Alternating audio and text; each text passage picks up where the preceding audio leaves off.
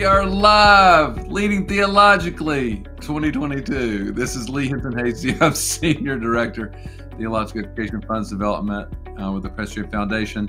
That is a ministry of the Committee on Theological Education, which, Rachel, we just finished meeting. We're on a board together, and the board that I serve, the Committee on Theological Education, just met the last 3 days. Sadly, we had to move it from face-to-face to online, but they may be listening out there too. Anybody who's here, we'd love to see you in the comments. Let us know you're here.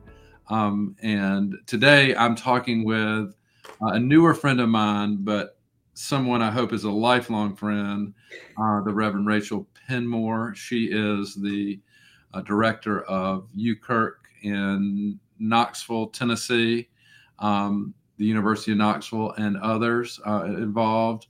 Thanks for being here, Rachel, making the time right here in the middle of the semester. You know, big Florida, Tennessee, Florida come to town.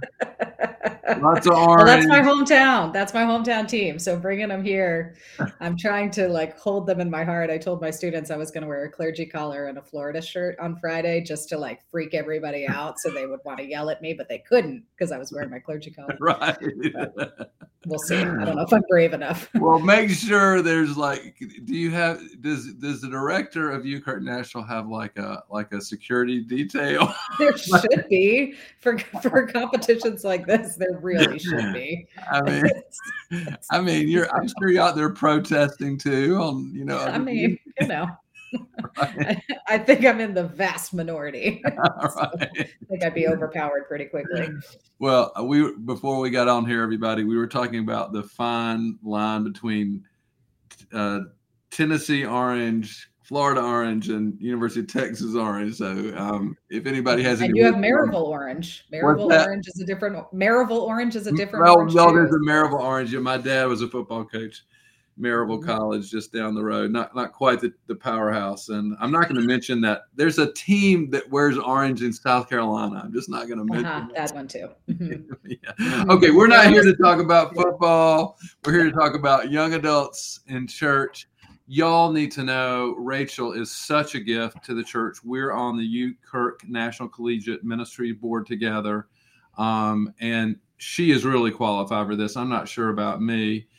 She already mentioned from Jacksonville, Florida. She has a bachelor's in religion and philosophy from Queen's University in Charlotte, a master's of divinity. She went from East Coast to West Coast to San Francisco Theological Seminary. She has served in contexts where she's engaged young adults, I think primarily in Yellowstone National Park, at Travis Air Force Base, in hospital chaplaincy, transitional parish ministry, and now with UKirk. Thanks for being here. I could say a lot more. Married. She's a spouse. She has that covenant. She's a parent of a young child. She's a kayaker, a hiker, a frisbee thrower, a dog parent. And thanks for being here, Rachel, again, and all the gifts that you bring. I want to ask you, as I often ask my guests here almost always, is what is it that is making you come alive? Because clearly you are coming alive in beautiful ways. I'm glad it's coming across that way, because my kid's in a sleep regression right now, so I don't feel very alive. Oh, no. But as far as ministry goes, what is and kind of continues to come alive isn't necessarily a big kind of piece, because what COVID and pandemic have really taught me is to really pay attention to the smaller pieces. Mm-hmm. And I feel what makes me come alive is when people feel known. Mm-hmm. When I'm interacting with my students or with other folks and they feel seen and heard and known, because I think that's something that we all have lost in this pandemic, is a lot of separation and a lot of ways that we are missing connection with each other. And when you're able to feel safe in someone else's presence, because we haven't had each other's presence for a long time, and feel safe to bring the fullness of who you are and who you are becoming and who you are discovering into that space. And when I feel trusted with that, And I know that is something that takes work to get there. I leave those moments just feeling alive, feeling like that ministry has meaning, because it doesn't always feel that way. Sometimes it's moving tables and picking up food and buying 80 cases of Cheerwine. And that's ministry. Oh, Cheerwine. That's me. That's a draw. Yeah. There it is. Now you know where I am. I feel seen and heard. Anytime we can bring Cheerwine back into the conversation. All right, this is not officially sponsored, although we'll take sponsorship. It could be. That's beautiful. Yeah, I haven't heard anybody say it quite that way. There is some invisibility and sort of silence that happens, from being kind of pulled out of into private spaces more than public spaces. And I could see that you're somebody who notices. So what are some practices to help you see and hear and recognize and name? What are some practices? Part of it is I'm an empathic person. And so I'm always scanning the room. I'm always paying attention to just kind of see where everybody is, what are kind of, I've done a lot of study of body language and all of that. So I'm always paying attention to what are the subconscious ways that people are telling me how they're feeling. But something I learned. Usually more than the words, right? Always more than the words. People say so much with their bodies, so much with how they say things. It's just oftentimes the words are really secondary. And a skill that I learned working in the hospital setting is that I usually look for the person who is not the loudest in the room, because they're the person that may need the most attention. I'm always trying to pay attention to that piece of who is getting missed, who is not included, or who is just not sometimes the loudest kids are the ones are able to express themselves differently and able to, be heard. Sometimes this is not always the case, but I do often try to pay attention for who is the quietest person in the room, who is not making the most amount of noise. And I just, more often than not, it's about the ministry of presence, of just sitting next to somebody and letting them know that you see that they're there more than anything. We just want to be remembered and noticed. And I think that is part of this gift of ministry is noticing people, and also noticing when they're not there.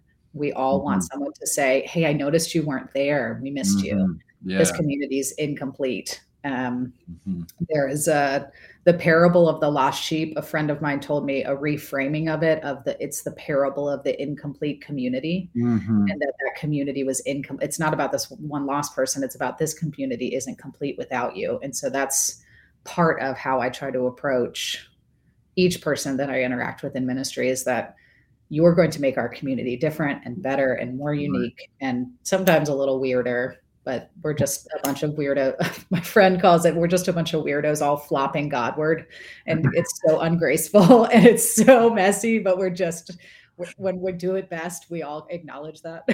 So, you're say that again. You're flopping Godward. So you're just, like how a fish flops or whatever. Oh, right. You're just kind of flopping around. Because it's like faith is such an ungraceful process. Right. And we all think for some reason that everybody else is doing it well and better. And we're all just getting up every day and hoping we're flopping in the right direction. Yeah. Right. It's just exactly. Just a messy, beautiful process. And only it's kind of by grace do we sort of flop into the right direction. Oh, right, I see the executive director of UKIRK, National Collegiate Ministries, who both Rachel and I are fans of, Jenny Norris Lane. Thank you. Parable of the Incomplete Community. It's true.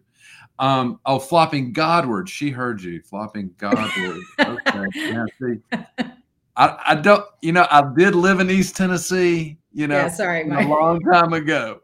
I know. I often forget how the kind of Southern nature until I'm like telling my daughter to stop doing something. And I'm like, no, ma'am, we don't do that. No, It's like, I grew up in Florida, which is essentially a subset of New Jersey. And it's like, right. I did not get an accent till I moved to North Carolina and Tennessee. Yeah, right. Well, my North Carolina's been influenced by Kentucky, so I mean, we're getting there though. We're getting there. You're cross cultural, intercultural. What do you mean when you said that about remember? Who's not there? That's a practice too. It feels like, and one of the places where we worship weekly, we have weekly communion, and we often sing the words of institution. And the words of institution have made a whole different impression on me, remember me, the whole kind of remember me. When I'm singing that, I'm like, everybody's singing that. I want them to remember me, remember Jesus, remember me too. I mean, like, let's remember each other in the body of Christ. I mean, that's what I hear what you're doing. I think that's great Christian practice. How do you remember? I mean, I take pictures and selfies is one of the things I do, which is a little crazy. Are there ways, how do you remember and notice and not forget? Especially, I mean, I like what you said about not the loudest person in the room, and I'll take that metaphorically, not the most prominent person, right? That's showing up over and over in a social media feed or, very prominent on campus or around town. I mean, how do you remember them and not forget them? I'm thinking this all has to do with young adults in church because they're not showing up, right? This is all. Well, they are, but it's different. I think the misconception is that showing up in church is Sunday morning in the pew at 11 a.m. for an hour.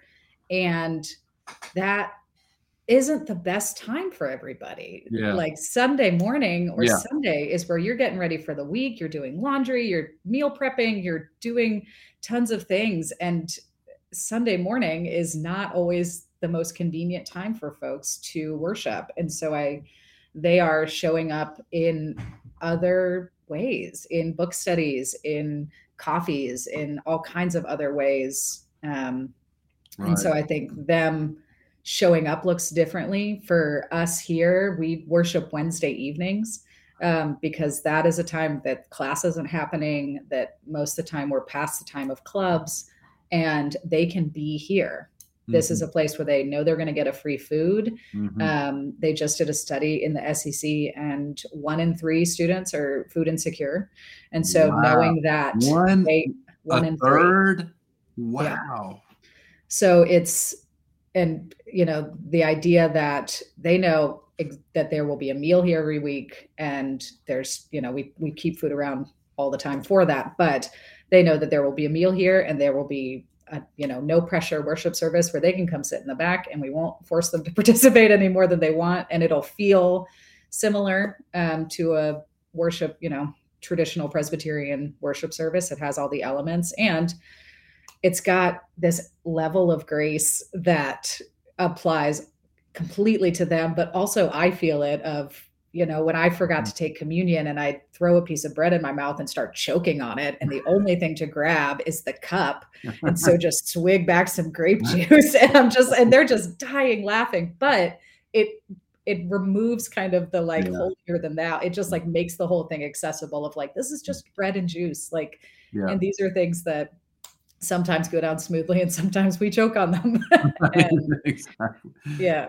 But to your question of remembering, it's just a lot of work of showing up and paying attention. And they slowly start to give me pieces. And when they give me something that is theirs to hold, that's precious. And it's on me to remember that, to follow up with it, to check in with them on it, and in ways that doesn't single them out or call them out in front of their friends or whatever, but just, grab them and be like, hey, you were telling me you wanted to get hooked up with a counselor. How's that going? It just something that says, I heard you and I need you to know I'm walking this with you. Yeah. And I think the remembering is reminding them that this whole thing that they're figuring out, their life, their faith, their personhood, their identity, isn't something they're walking alone, that somebody sees them and knows them and cares enough to just pop back in and be like, Right. how's that going? That breakup was really hard. How are you navigating it Mhm. today? Did you eat today? Have you had something other than coffee today? You know, it's just the basic things that we all need. You know, like sometimes I have to text my husband when I'm out of town. I'm like, do you have lunch today? And he's like, oh my gosh, I totally forgot. You know, and it's just, you know, Right. we Breathe, just, please breathe. Keep breathing. right. We just all need that. And it's, you know, it's a huge part of ministry. It's just that basic checking Mhm. in, catching Mhm. up, Mhm. remembering Mhm. what's going on with each Well, other. and that seems like that. I mean, this is not some simple formula for anybody, but the young adults that are in your life that you encounter, and it feels like you do this for anybody, but especially for young adults, sort of noticing those things about who they are, if they're into, what they're into, how is it going with, um, that thing that you care so much about. Maybe it's Mhm. they're an athlete, or maybe it's the book they saw them carrying around, or you Mhm. know, it could be anything, and especially somebody who's not just in their family. That seems like that makes a lot of sense. I mean, this is where we can be church for one another. Maybe it's something you read about them in the news. I mean, not the newspaper anymore. You read somewhere else about them. You hear about them.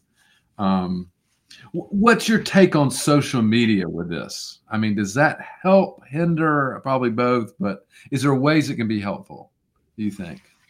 I think there are, you know, I don't love participating in social media, although I am I've required noticed. to. I I noticed that's not currently your have, thing. Yeah. it's not really my thing. But currently I run 4 social media accounts. So I run our coffee shop, I run our ministries. I have a professional account, and then I have a personal account. And my students all covet the day when they get to graduate college and follow me on my personal account, which Okay. is, you know, that's fine. But you know, I think for some of them, social media is a clue for me if I Mhm. know that they are super active and I notice that they're not. Mhm. That's a clue for me, and it helps me know kind of the fullness of who they Mhm. are, what they're doing, what they're into. But part of this demographic, this like 18 to 35, I think is what they classify as a young Mhm. adult, is this is the time that has some of the most amount of change that Right. your life, and it's increasing now that people are going to college less, now that jobs are rotating and changing, and um, families are changing, how we're doing, like just the amount of things that are changing and impacting this 18 to 35 year olds. They are figuring out identity, they're figuring out who they want to be in the world, what are Right. they interested in, what's their job, do they like this job, what's happening with their family, what's happening with their relationships. You know, Right. some of them, you know, for some of my students, they're learning their gender identity for the first time and acknowledging, you know, there's just this unbelievable amount of change. And social media first gives you access to lots of people that are also doing that, which Right. normalizes some of these pieces. It does create, you know, kind of an unhealthy that a lot of people are Right. doing this great and well, and nobody's struggling through anything. But what's interesting is that my students are really into something right now called Be Real. And Mm. it's all about taking a picture of what you're doing right now. It's all about being Mm. real. And they love it. They're trying to get me on it, but I don't know if I can handle another Is it a social is it media. another social media It's platform? another thing. And it just gives you a notification, and you just take a picture of what you're doing right now. And it's just all about not curating it, not filtering it. It's just, where are Wow. you? What are you doing right now? And that's, I think the popularity of that speaks to Right. our like want for authenticity that we do. Like, I mean, I love Instagram because I like watching cookies and cakes get iced, and I like watching dogs be adorable, and you know, like it's something really soothing to me about those things. I follow a lot of dog accounts, but there's something about this kind of craving for just that everybody has a bored moment at their job, that everybody is like for my students, that everybody's struggling with midterms, or goes to the dentist, or these things that we don't take pictures of. And this invites that authenticity. Yeah, there's some accountability in that also. Right. I mean, if this shows up, in the middle of something that you don't want people to see, Right. I mean, there's that's okay. I see we got somebody saying they love Be Real. Not this is the first time I heard of it. See, this is why we do the show. We learn. My grandmother said I could learn something every day. I've learned. I'm already learning a lot. Friends, thanks for being here. If you have comments, questions, we'd love to hear them. Wherever you are, YouTube, Facebook, Twitter, let us know who you are, where you're from, and what you're thinking about. Rachel, I'm wondering to kind of theologically, what guides you and how you are this kind of ministry with young adults. What is there scripture? Are there theologians? Are there kind of systematic principles? What is it that sort of makes this theological versus just sort of a good group process, or whatever? I don't know. What is it that really prompts you as sort of a plumb line, if you will, for you? For me, it's baptism. Okay. And I say this when I go to churches to talk about my students, and just in my entire encounter with young adults, this is a critical time of faith where you're trying to figure out who is God, independent of what my parents believe and independent of how I was brought up. Who is God, and who is God in relationship to who I'm becoming? And when we baptize babies in our church, we say, as a community, I will love you and support you on your faith journey, which is more than just that one baby in your church that that applies to all of these kids, and especially when they come to college, and especially when they're in their mid-20s and they don't know how to make friends, and they're struggling with jobs and relationships and all kinds, that is when we need to come alongside and say, your faith is a part of this and it's important. So let me walk with you as you're rolling around in these questions and deconstructing and reconstructing and figuring all of that out. Because when I said that to my own child and to the kids of the church that I attend, I meant it for all of the children of the church. And if we are all children of God, our faith life doesn't just become static and stop. It's a part of the whole journey. And so we owe that to each other to continue to affirm those vows by supporting these young adults as they are figuring out their faith. Because if the church doesn't do that, then we're not making space for them and expecting them to fit a model that doesn't exist anymore. Right. And the church doesn't do it, who's going to do it? Right. Listen, you and I knew we were already on the same line, but I think you may or may not know how key vocation and call is to my own call and baptism. I mean, I think it starts in those waters, which are chaotic, right? They're chaotic. I mean, it's hard. It's not all just splashing like a bath, the kind of things.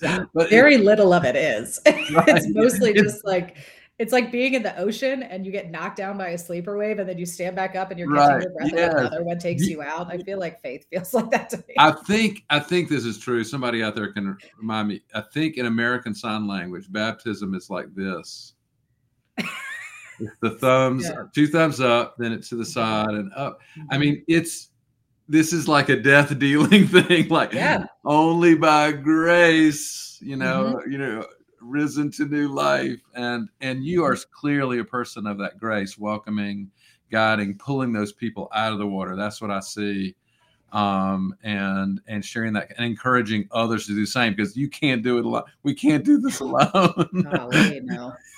There's something like some people, it feels like this assumption that we should be able to, and it kind of has like siloed us in a lot of ways, especially post-pandemic. But good Lord, do we need each other? Oh wow, yeah. I hope. I mean, that is definitely true. Our time is waning fast, but if there are questions or comments you have for Rachel, folks, you may not know this. She has a board. UKirk ministries across the country are primarily self-supported in one way or another. And, we're just really grateful for the ways that those are supported, and UKirk National Collegiate Ministries, which we serve on, helps us as an association to resource all those organizations. But get to know your UKirk leaders out there.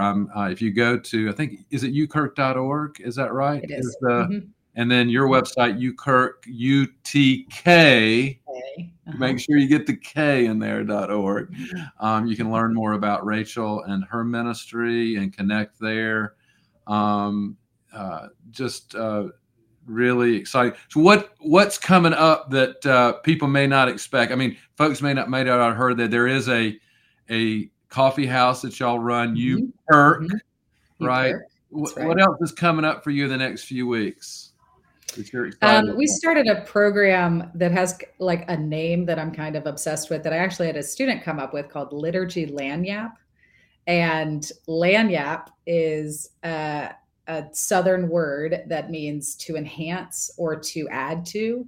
And since liturgy means the work of the people, this is our way of enhancing the work of the people. And for us, it is sitting around, and my students can write down any question they have about God or faith or religion or theology, and we write them anonymously, and we put them in a cup, and we pull them out one at a time and talk about them. And the ways that they are thinking, that we often don't assume that they are, is really just this really enhanced work of the people. And so I'm just like, I had a student, it was called Theology Chats, and I was a student who said, can we call it Liturgy Lagniappe? And I was like, I don't know what that means. But he wrote me 500 words on it about why lagniappe was this thing.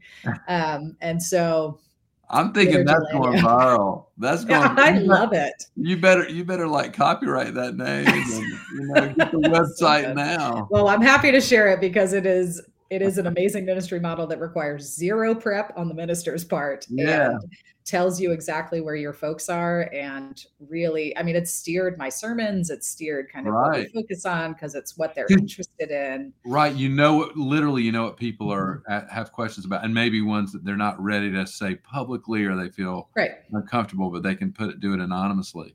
I think it's a great thing. Okay. So that happens like once a week?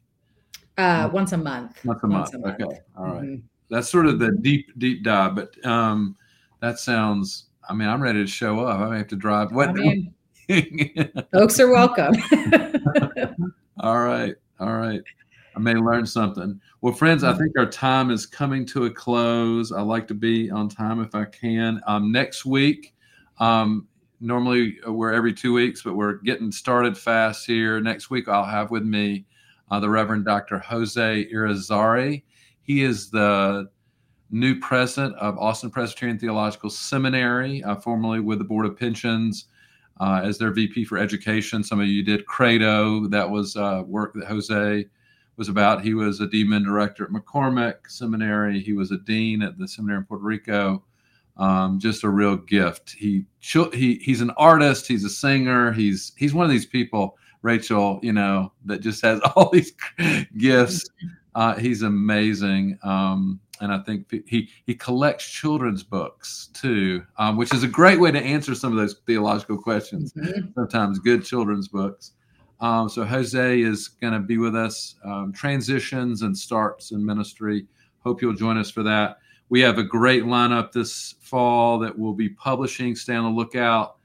Subscribe to the podcast, to all of our social media feeds. Kenda Creasy Dean from Princeton is going to be with us. Keisha McKenzie from Auburn Theological Seminary. We have the co-moderators in December are going to be with us.